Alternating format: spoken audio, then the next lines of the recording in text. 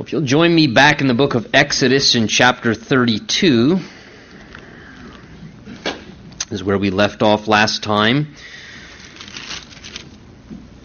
At this point in our study in the book of Exodus, Moses has now finished receiving the instructions regarding the construction of the tabernacle, that portable worship system that God would be establishing among the congregation of Israel with its furnishings and different implements, the priesthood, the establishment of their ministry and the Levites. And at this point now, Moses has, having received all those things, it tells us at the end of chapter 31, that when the Lord had made an end of speaking with Moses on Mount Sinai, He gave him the 2 tablets of the testimony, tablets of stone written with the finger of God. And at this point, Moses is now beginning to journey back down the mountain. Now, last time as we were together, we came as far as verse 14 in chapter 32, and just to sort of recap, to bring us up to speed where we were at, we saw that as Moses was still there on top of the mountain, he has not descended yet at this point, that down at the bottom of the mountain, it's almost as if, God's eternal camera pans down to the bottom of the mountain now, back where the congregation of Israel was. And remember, Aaron and Hur had been left in charge. God had, through Moses, in a sense, told him to delegate responsibility to them while he went up on the mountain, has been with the Lord now almost 40 days in the presence of God, receiving instruction from the Lord for the people. And the camera sort of pans back down to the bottom of the mountain where the people are becoming impatient. They're becoming restless. In a sense, God is not doing what they wanted God to do in the time frame that they wanted God to do it. I know none of you here tonight can probably ever relate to that, right? That God would actually be delaying what you expect Him to be doing in your life longer than what you anticipated, or longer than what you would think. No doubt they were thinking, well, He said He was just going to go up there and have a chat with God. I mean, it's been over a month now. I mean, how long can you really talk to the Lord? And it tells us that the people becoming restless and impatient, saying that they saw Moses delayed coming down from the mountain. Remember, they went to Aaron, who had been left in charge, and they said, look, as for this guy Moses, who brought us out of Egypt, we don't know what in the world's happened to him, so you're the one that seems was left in charge, so why don't you make us some gods, make us something that we can worship. We want to somehow be able to worship. He hasn't come back with instructions from the God that He said delivered us out of Egypt. So make us some gods to worship. And Aaron acquiesced. He accommodated the people's preferences and their ideas and their opinions, and really showed the weakness of his own spiritual leadership, that he was more of a people pleaser than being concerned about what was the will of God or would please God. He basically just accommodated their request. Remember, he asked them to bring them to him their golden jewelry, and then he actually, the Bible tells us, threw that into a smelting pot, and verse 4 says that as they did that, the people then made a molded calf, and this was typical to Canaanite worship, the people of the land that were around them, so they were picking up ideas from the world around them and now incorporating them into their worship lives. And they make this golden calf, no doubt molded a calf, and then overlaid it with gold. And basically then said, okay, this is the God that brought us out of the land of Egypt. And in just this ludicrous way, again, after all the miracles they saw God do, the plagues, the parting of the Red Sea, bringing manna every day to feed them, the water coming from the rock, I mean, all these miraculous things they saw of the evidence of the reality of God, and yet now the people make this golden calf as an idol to worship in place of God. And they begin to give burnt offerings and peace offerings. And it even says there in verse 6 that they sat down to eat and drink and they rose up to play. And the idea very clearly there in the Hebrew language is there was a sensual activity going on. Basically, there was a drunken party, we'll see. There was sensual dancing, nakedness, and again, many of the same ways these Canaanite people in their fertility rites, there would basically many times just be drunken orgy type activities that would take place as a part of their whole worship practices. So you have this lewd behavior. People in unrestrained ways are acting out of control. There's no restraint. But again, when you make a god in your own image, which is what they basically did. Hey, we want God, but we're going to mold God in our image. We're going to make God into our image in the way that we want him to be. And typically when you do that, then you live according to your own standards and your own rules, and you make up what's acceptable and not acceptable, and the people begin to just indulge in this lewd, inappropriate behavior. And at this point, conversation switches back up to Moses and the Lord, and God says to Moses, your people who you brought out of Egypt. It's almost like God says, look, that's it. At this point, I am done with them. And it's like, either you're a proof. He tries to push you like two parents. Your son. Do you know what your son did today? Not our son. What your son did today. And because they're misbehaving, he says, Moses, that's it. I've seen these people. They are a stiff-necked people. He says, therefore, leave me alone, that my wrath may burn hot against them, and I may consume them. And I'm just going to start over with you and begin a new nation. And really, they had brought the just judgment of God upon their lives. They had already broken the first two commandments. Thou shalt have no other gods before me. Thou shalt make no graven image. They had righteously, in a sense, obligated God to judge them. And God would have been just to bring his wrath and his righteous punishment upon them. But as we said last week, Moses at this point, because he had a shepherd's heart and he was in tune with the heart of God, begins to intercede. And I personally, my own conviction, you're free to disagree, I really believe that God was the one who prompted the heart of Moses to intercede on behalf of the people for God's glory and his mercy and his judgment to be turned away from them, because God's righteous and he needs a righteous basis not to judge his people. In his love, he doesn't want to judge. God doesn't like to judge. But he needs a righteous basis because he's holy and just. So he prompts the heart of a servant, puts that impulse on his heart by the Spirit. Moses begins this incredible intercession, Lord, pleading for his glory and pleading for mercy upon the people. And verse 14 says, therefore God, in answer to Moses' intercession, relented, and he did not bring the wrath upon the people and destroy the entire population of Israel, as he justly could have and really should have. It says the Lord relented from that harm in which he said he would do to his people. Now verse 15, we pick it up. It says, and Moses turned, chapter 32, verse 15, Moses turned and went down from the mountain, and the two tablets of the testimony were in his hand. And the tablets were written on both sides. On the one side and on the other they were written. Now the tablets, notice, were the work of God. And the writing was the writing of God engraved on the tablets. Now, I love that description there. Here is a description of these two tablets of stone where God, it says, by the finger of God had engraved his word. Most likely, probably, at least the 10 Commandments were on this. But I love just how the Scripture defines, as Moses comes down the mountain with probably the 10 Commandments at least, on those two tablets of stone, that it tells us here in verse 16 that these were the work of God and the writing was the writing of God. And what a great foreshadowing of what all of the Word of God is. This is the work of God. This is the writing of God. Certainly God may have used human instruments as his pens to be able to record what his word is and what his will is, but be not deceived, despite what the world may try and convince us of in their ignorance, and it's sheer ignorance, truth be told, at the end of the day, to disacknowledge that this book is unlike any other book and that it is inspired and infallible and inerrant, and it's not like any other black and white set of pages of print on this planet, but it is the very living, inspired Word of God. It doesn't contain God's words. It is God's Word.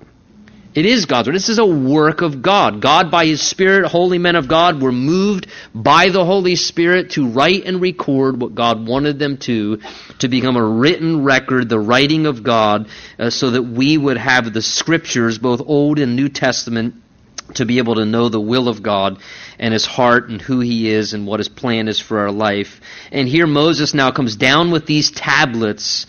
And verse 17 says that when Joshua heard the noise of the people as they shouted, he said to Moses, there is a noise of war in the camp. Now remember, Joshua didn't go all the way up with Moses. Joshua is Moses' attendant.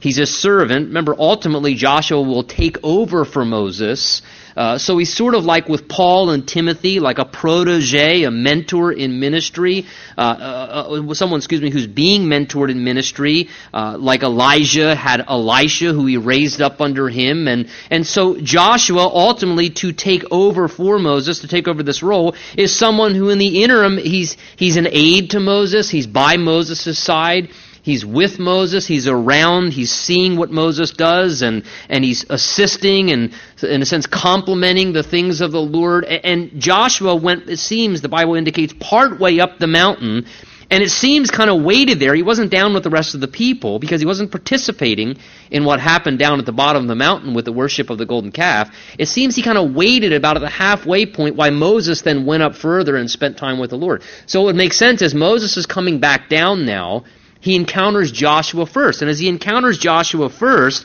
it says that as they hear the noise of the people down in the camp shouting, Joshua says, Moses, this is the noise of war in the camp. Again, what is Joshua? He's a military guy. Remember, he's a military general. So that's what military generals think. This is a war. This is a battle. Their mind is always on the thing that they're kind of geared and called to do. So he said, there must be an invasion, or there must be a rally cry because they're about to go out and attack someone. And verse 18, Moses has a little bit of an inside track because God's already informed him what's happening before he gets there. And he says, Joshua, that is not the noise of the shout of victory, nor is it the noise of the cry, the mourning of a great defeat from war, but that is the sound of singing that I hear. In other words, Joshua, they're not crying because they lost the battle, and they're not celebrating because they just won a battle. Contrary to what you may think or how that sounds, what you hear is a good old-fashioned party going on down there at the bottom of that mountain. And I know that's what's happening. Why? Because God revealed it to him. Because God spoke that to him. He didn't know it by observation because he hasn't gotten down there yet. He knew it because he was in the presence of God, and why he was in the presence of God, God revealed that to him. And what a wonderful thing, because you know what? When we spend time in the presence of God, God is not a God of partiality, and when we spend time in the presence of God, sometimes God may reveal things to us. The Bible says the secret of the Lord is with those who fear him. The Bible tells us that one of the gifts of the Holy Spirit, even in the New Testament, is the gift of the word of knowledge, which is basically a supernatural gift whereby a God of all knowledge who knows all things can deposit a nugget of knowledge into my mind or into your mind as a believer to allow you to know something that you could not know otherwise. Something apart from study, apart from observation, apart from acquaintance, and it makes very much sense. God knows all things. There's nothing God doesn't know. God knows what's happening in every single one of your lives in this room this evening.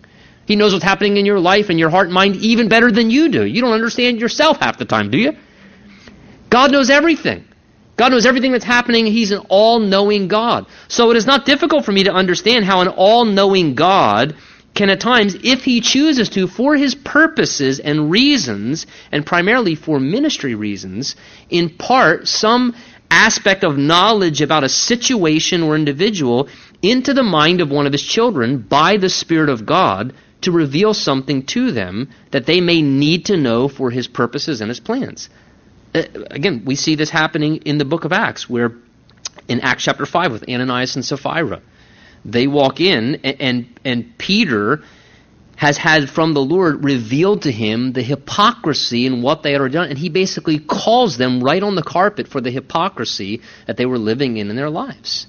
And God is able to do this. I think many times he does it to safeguard us or to just lead us in a way of intercession. It's not so that we can use it in a destructive, harmful way or act somehow we should prostitute the gift of God to make ourselves seem spiritual, or, hey, I receive words of knowledge from the Lord. Right now God is telling me this about it, and go on TV and raise money with your telephone lines. No, this is a legitimate thing that God can do if it's for his purposes and reasons.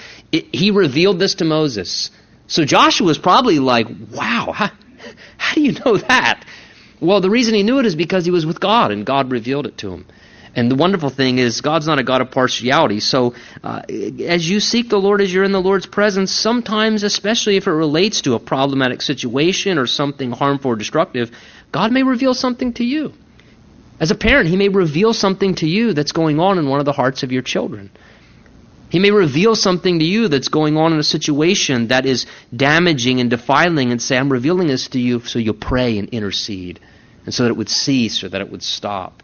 And here Moses says, I know what this is. This is a lewd party, a celebration down there. In verse 19, so it was, as soon as Moses came near the camp, that he then saw the calf and the dancing. And again, the language clearly indicates this is lewd, provocative.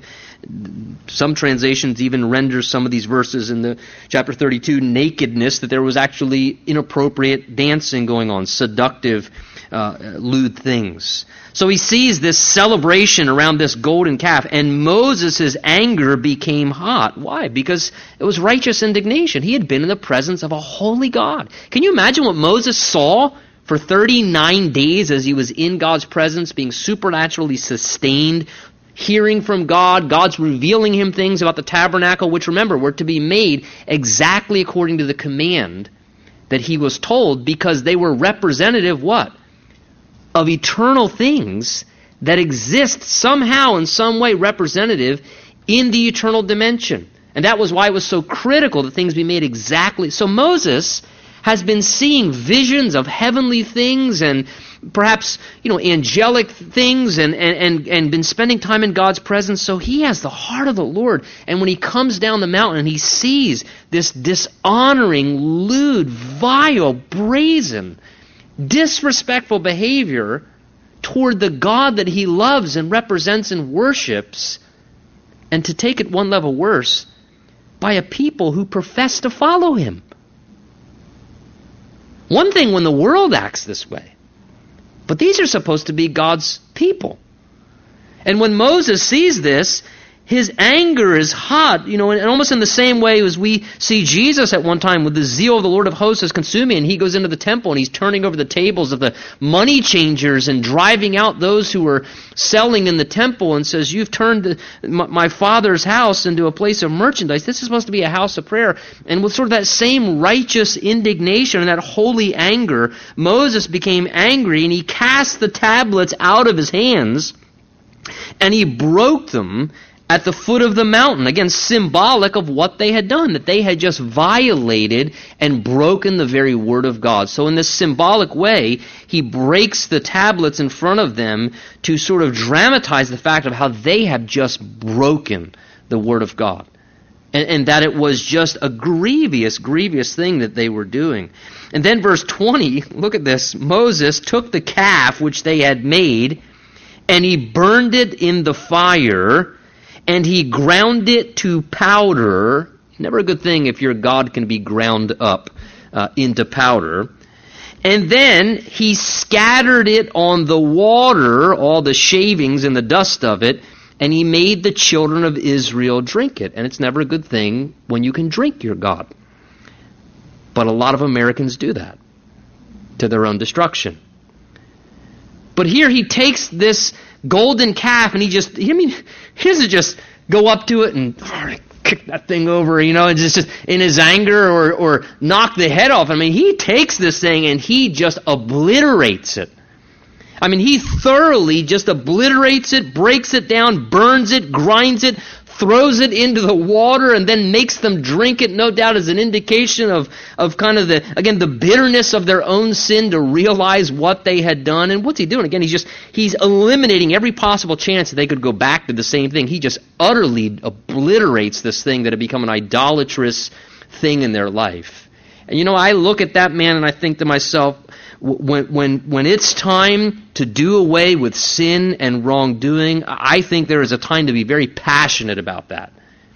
And if something has become an idol in our life or in a loved one's life, and there's a need to eradicate that, then we should eradicate it, and eradicate it seriously, so there ain't no chance. There was no way they were going to pick up the pieces and try and crazy glue them back together there at the bottom of Mount Horeb and say, hey, we like to... There was no way they were returning to this. It was going to be very difficult for them to go back to that. And Moses wanted to make sure of that because this was so destructive. Verse 21, Moses said to Aaron now, because he was supposed to be in leadership, and to whom much is given, much is required. And here Aaron was, in a sense, way more guilty and responsible. So Moses, what is the first thing he do? He confronts Aaron. He doesn't confront the people first. His first line of business, because it was God's first line of chain of command, is he goes directly to who is in leadership. Because it was his responsibility to have oversight. It was his responsibility to facilitate honoring God and restraining the people from wrongdoing and sin. So he says to Aaron, what did this people do to you? Did they tie you up or something, Aaron? What did these people do to you that you have brought so great a sin upon them? Again, you're accountable for this, Aaron. These are the people that you were called to shepherd and to oversee in my absence. God gave you accountability and responsibility for them. And he says, this is a great sin, and you have brought this great sin upon them. At the end of the day, Moses was rebuking him, saying, look, you're responsible for this. You're accountable because you have precipitated and permitted this tremendous sin and stumbling block before all these people. You know, I think it would be a healthy thing many times if more spiritual leaders recognize the reality of the tremendous accountability that God holds before us for the people that we would shepherd and we would lead spiritually. There would be more of a serious consideration of that. That God would raise up more shepherd-hearted people like a Moses who are, in a sense, concerned about what is best for the flock and what is best to honor God. And how those things always work together. And here Moses strongly is rebuking Aaron. What did they do to you that you've brought such a great sin upon them? Now look at Aaron's response. He says, do not let the anger of my Lord become hot. You know the people. He says, they are set on evil. Again, what's he do right away? He blame shifts. Nothing new under the sun, is there? That's as old as the Garden of Eden. God, it was the woman that you gave me. The woman that, by the way, God, you gave me. So it was her fault and your fault. And he's blame shifting. And Aaron says, yeah, I know this was a great sin. I hear it, but don't be angry. You know these people and they're bent towards evil. In essence, what he's doing is he's saying, well, look, the reason I did this, though, is because of what they did. It's because of them, that's why I'm this way. It's because of what they did to me, that's why I made this decision or behaved that way. And that's exactly the way, unfortunately, many people respond to sin when they're confronted with it in their own lives. The reason why they sin or they misbehave or they act inappropriately is always because of what somebody else has done to them. Well, it's because this was done to me, or it's because they did that to me, that's why I act like this. And rather than take personal responsibility or accountability, as we all should before God, instead, we always push the victim default button and we blame shift. Yes, I did this wrong, but it's only because what they did to me or the influence that, and they caused me to act like this. They prompted me to do this. And this is what Aaron is doing here. He says, you know the people, they're prone towards evil. For they said to me, verse 23, it just digresses from here, make us gods that shall go before us. As for this Moses, the man who brought us out of the land of Egypt, we do not know what has become of him. And I said to them, well, whoever has any gold, let him break it off. So they gave the gold to me, and I cast it into the fire, and this calf came out.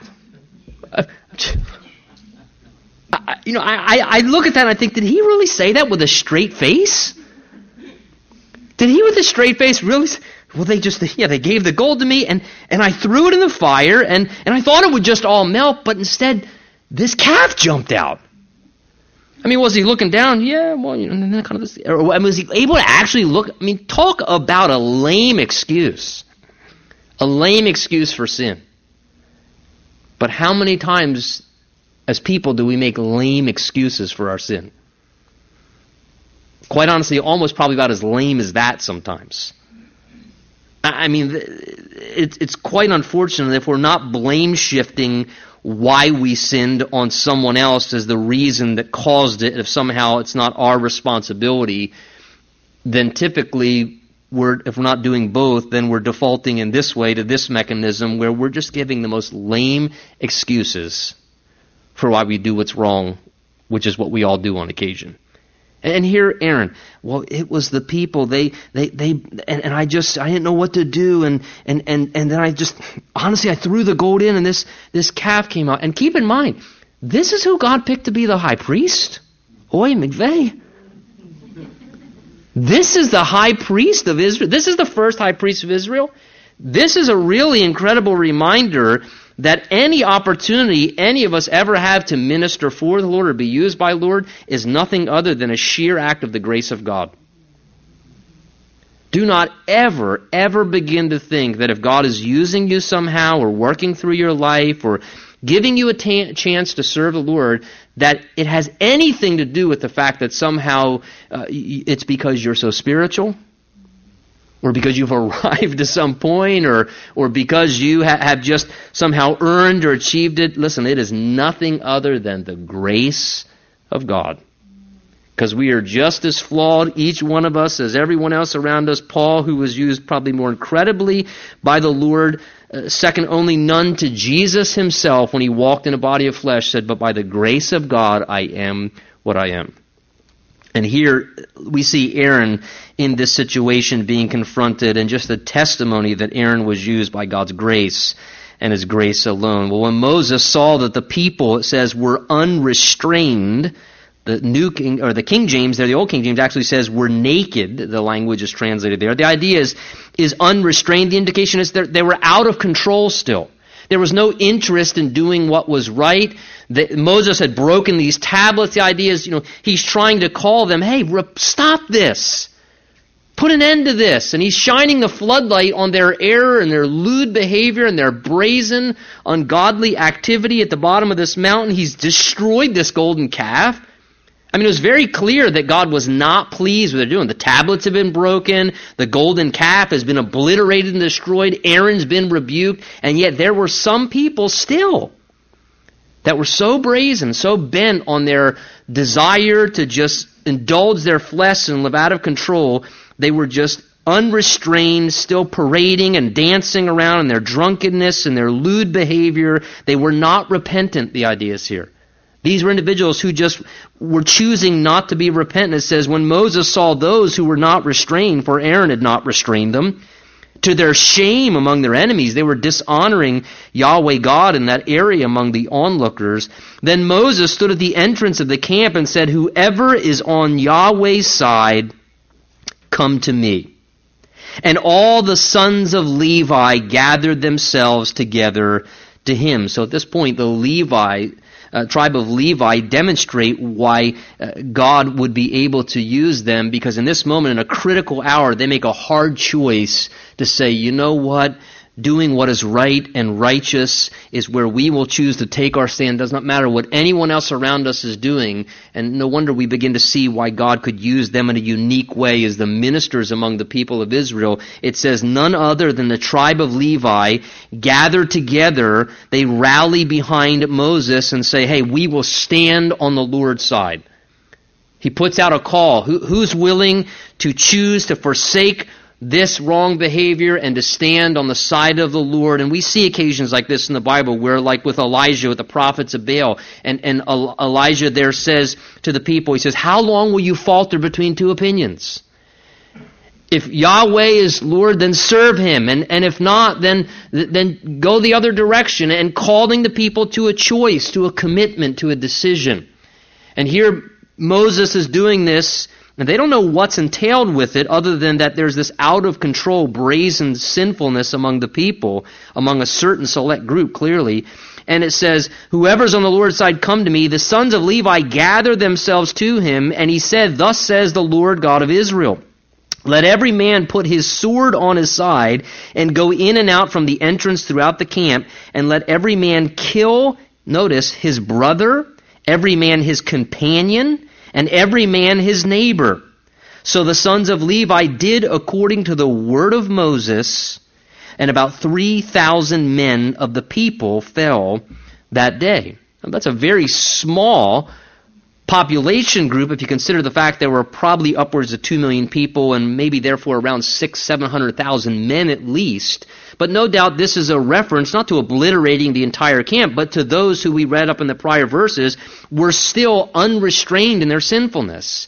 and had no desire to repent, had no interest in turning away from their evil or stopping their ungodly activities. And it's this group of about 3,000 or so that it says the sons of Levi who rallied to Moses' side are told to take their swords and basically to execute them, to put them to death.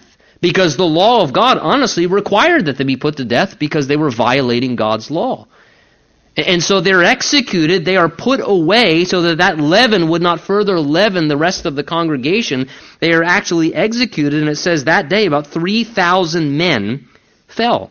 Now take note of that. You might want to underline in your Bible or make a little note there by verse 28, particularly that 3,000 died. At the giving of the law, when the law was given, 3,000 souls died on that day because they violated the law, because the law can't give life. The law always brings death.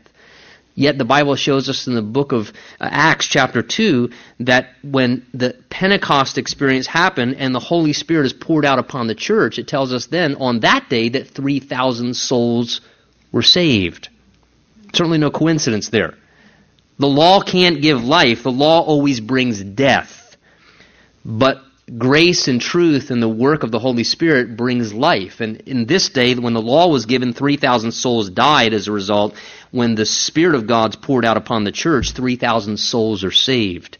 And life is given. What a beautiful redemption of God's work. Verse 29, and Moses said then, I believe this is to the Levites still here, consecrate yourselves today to the Lord, that he may bestow on you a blessing this day, for every man has opposed his son and his brother. And again, here, calling them to set themselves apart. I believe this is sort of, in a sense, sanctifying them, consecrating them for their ministry, reminding them that God was well pleased, as hard as it was for them to take that stand, that they actually, some of them were having to put to death their own family members, their own brothers in their community, that they were having to choose to love and honor God more than the very people who were closest to them. That was a tough thing. It reminds me of what Jesus ultimately says in the New Testament when he says, if anyone loves mother or father or brother or sister or any family member more than me, he's not worthy of me. That sometimes if we are called to come to that place and forced to come to a place of a decision of will we honor and please our family members, our relatives, those closest to us, or will we choose to honor and please the Lord first, that we would have the courage to say, you know what, my first, foremost allegiance is to Jesus. It's to my Lord.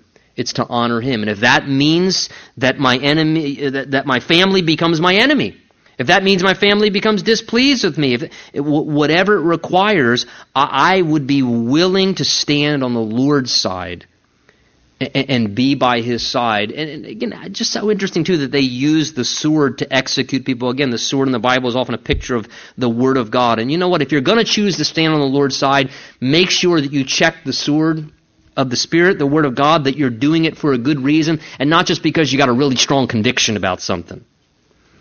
Don't be foolish. If there's a biblical reason why you should say, look, I can't do that, or I can't endorse that, or I can't agree with that, or I'm going to live this way, and I know you may not understand that, look, make sure, before you start just lopping people's heads off and executing and causing a bunch of blood in your family.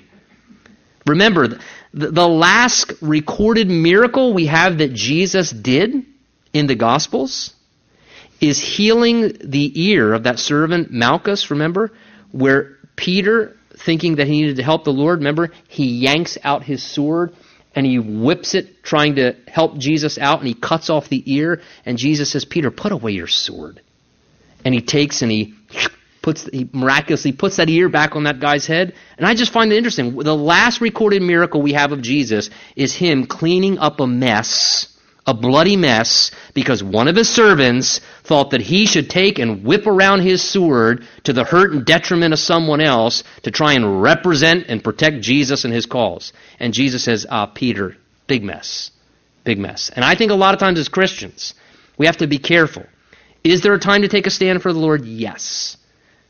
But make sure you're wise in the way that you approach that. Don't just be flippant. And again, we're not... We are not like in this day to, carry out the judgment of God. Well, Well, there Moses, they executed 3,000 people, so after I'm the Lord's executioner. So I'm going to just start executing everybody in my family who's not living. Be careful. Be careful. I don't think that's our calling or our prerogative. That's the Lord's business, and we just need to be cautious in regards to that. But verse 30 says, it came to pass then on the next day, Moses said to the people, you have committed, notice, a great sin.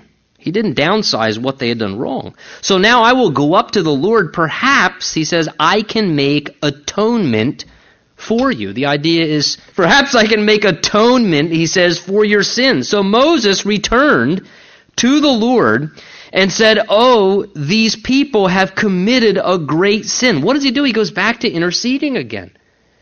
He sees the great sin and offense that they committed against God. He confronts them for their sin, but then in compassion and concern for them, he says, I've got to intercede. I've got to go talk to God about this. We've offended God. We've caused an affront to God because of what we've done. And he says, wait here, I'm going to see if I can atone for your sin. He says, Lord, these people have committed a great sin. They've made for themselves a god of gold. Yet now, if you will forgive their sin. And then you notice there's a dash there. There should be in your Bible. Because the Hebrew there indicates there's a pause. I don't know how long the pause was. He says, Lord, if you will forgive their sin. And then it's as if he just sits and waits before God because he doesn't know what the will of God is. He doesn't know what God's going to do.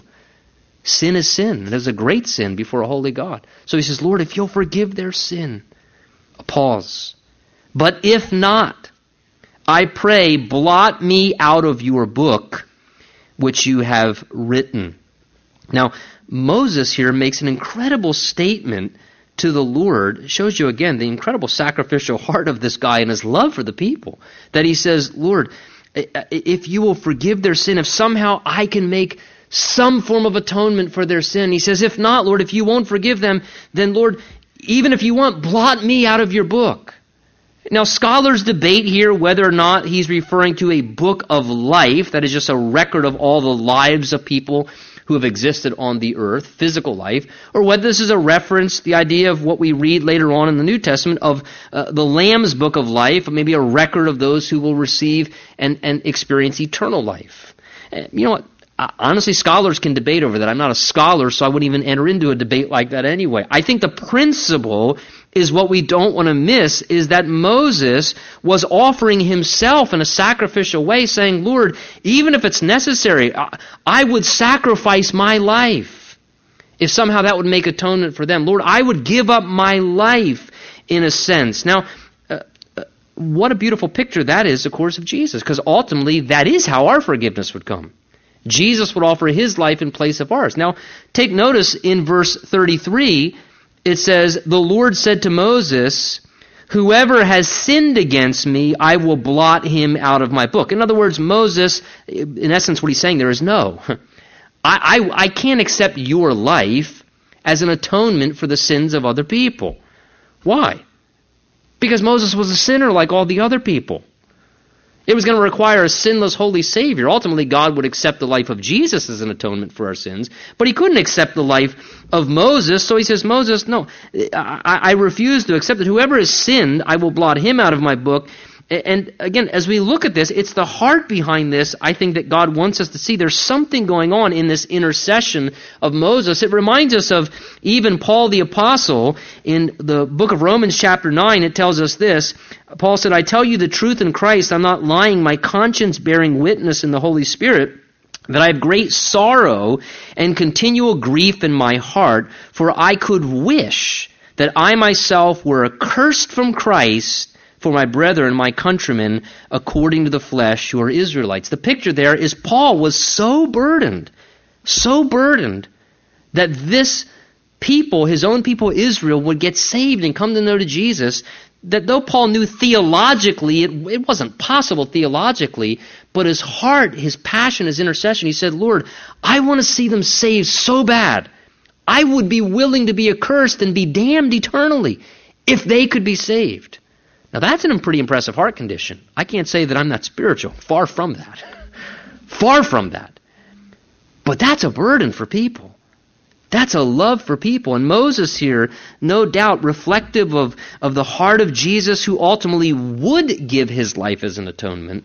He would allow himself to be stricken and to be put to death and to lose his life, so in a sense our names could be inserted or not erased or blotted from God's book, so that we could have eternal life. But again, Moses going through this process, he's interceding for forgiveness and atonement. And the Lord says, verse 34, "Now therefore go, lead the people to the place which I have spoken," he says, "to you. Behold, my angel shall go before you. Nevertheless, in the day when I visit punishment, I will visit punishment upon them for their sins." So the Lord plagued the people. He didn't destroy them. He plagued the people because of what they did with the calf in which Aaron made. So as a result of Moses' intercession, what does God do?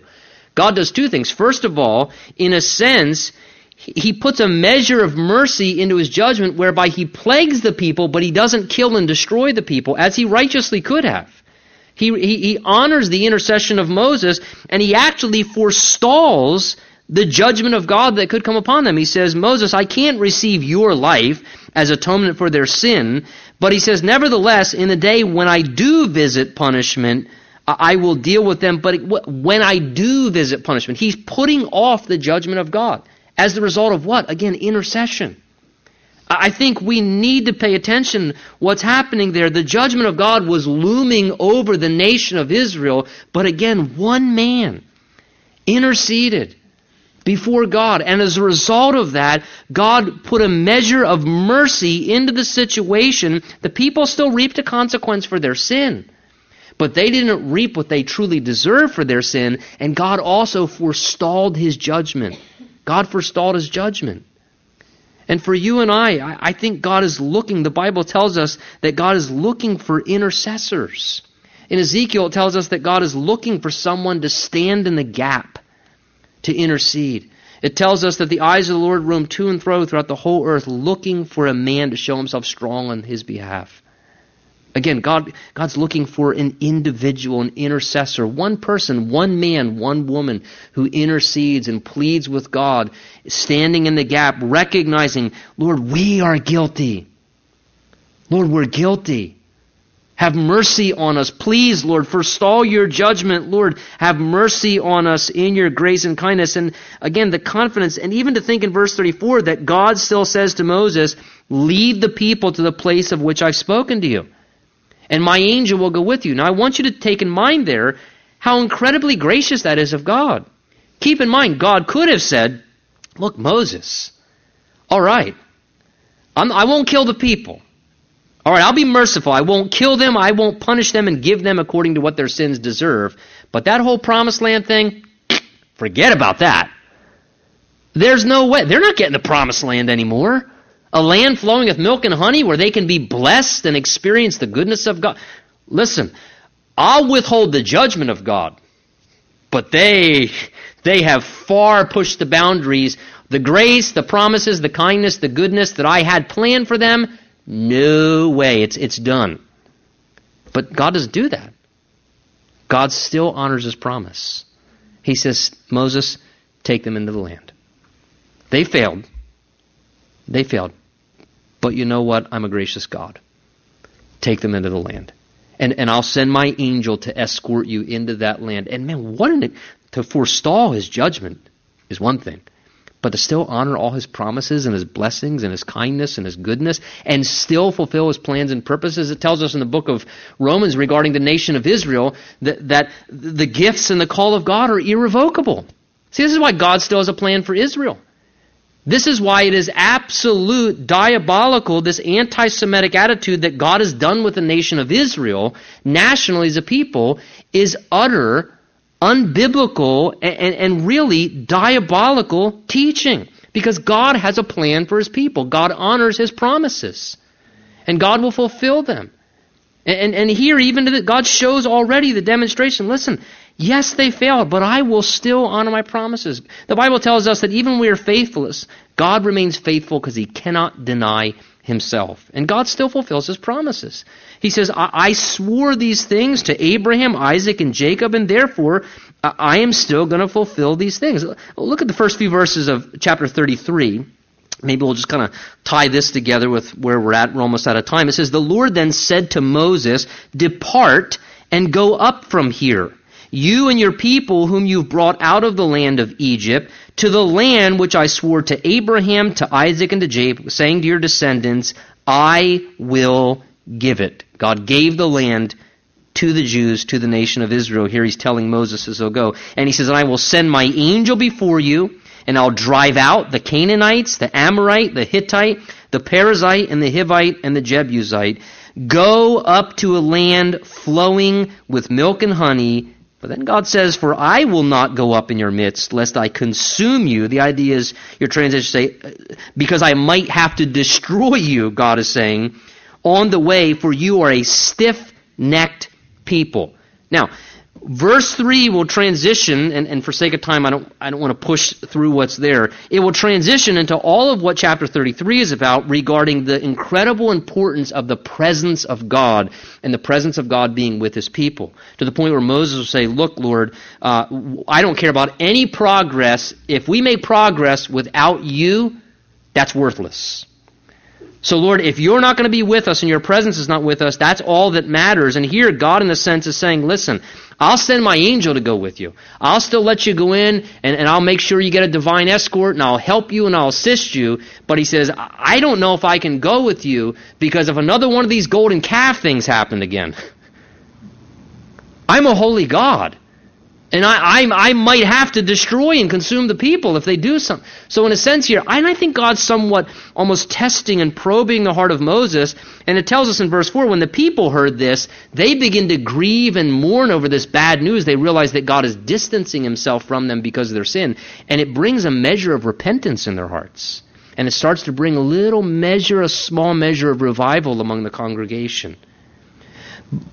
Those are the things we'll transition to next week. But again, as we look at these first few verses, tying together with the last verses, again, notice that despite their failure, God is still saying, "Take them into the land which I swore to Abraham, to Isaac, and to Jacob, to your descendants that I will get. And I will send my angel, and they'll drive out their enemies before you." And again, seeing the incredible, incredible grace of God there.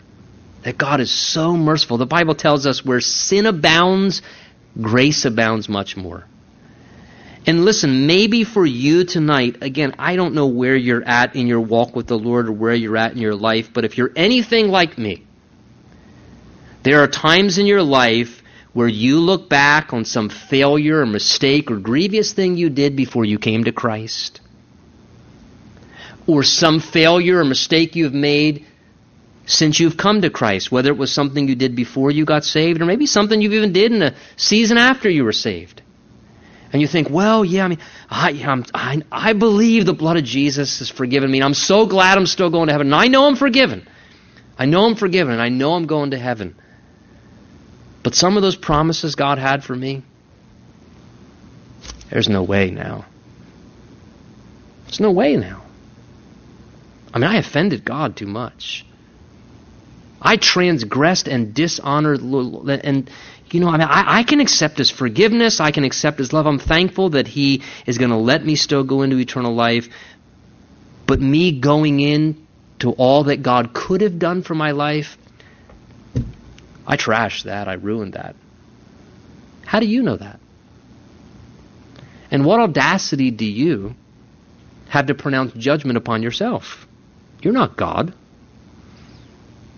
If God wants to be gracious, God can be gracious. And sometimes God is gracious for his glory. So here you are looking at your mistake. Well, because I did this, or I married that person, or I made this mistake, or I fell back into this sin or habit, and I know it was wrong, and so I'm going to have to just live sort of a B-class Christian life, and that's just the way it's going to be. Listen, when Moses says in the end of this next chapter, "Lord, I want to see your glory. I want to see your glory." Look what God says, verse 19. When Moses says, "Lord, show me your glory," he says, "I will make all of my goodness pass before you and proclaim the name of the Lord, for I will be gracious to whom I will be gracious, and I will have compassion on whom I will have compassion. God says, you want to see my glory? This is my glory. My goodness. That I'm a God of incredible goodness, and that I can be gracious to whoever I want to be gracious, even people who don't think they deserve my graciousness. And I can be compassionate to people who need compassion because they failed. And listen, this evening, you know what? If God wants to be good to you, just accept it by faith. If God wants to be gracious to you, just accept it by faith. If God wants to be compassionate and still honor all His promises in your life, He can still do that. It's for His glory. We never deserved anything anyway. It's all His goodness and all His graciousness. And let's not rob Him of His glory, but instead appreciate and celebrate His goodness and how it is His great glory. Let's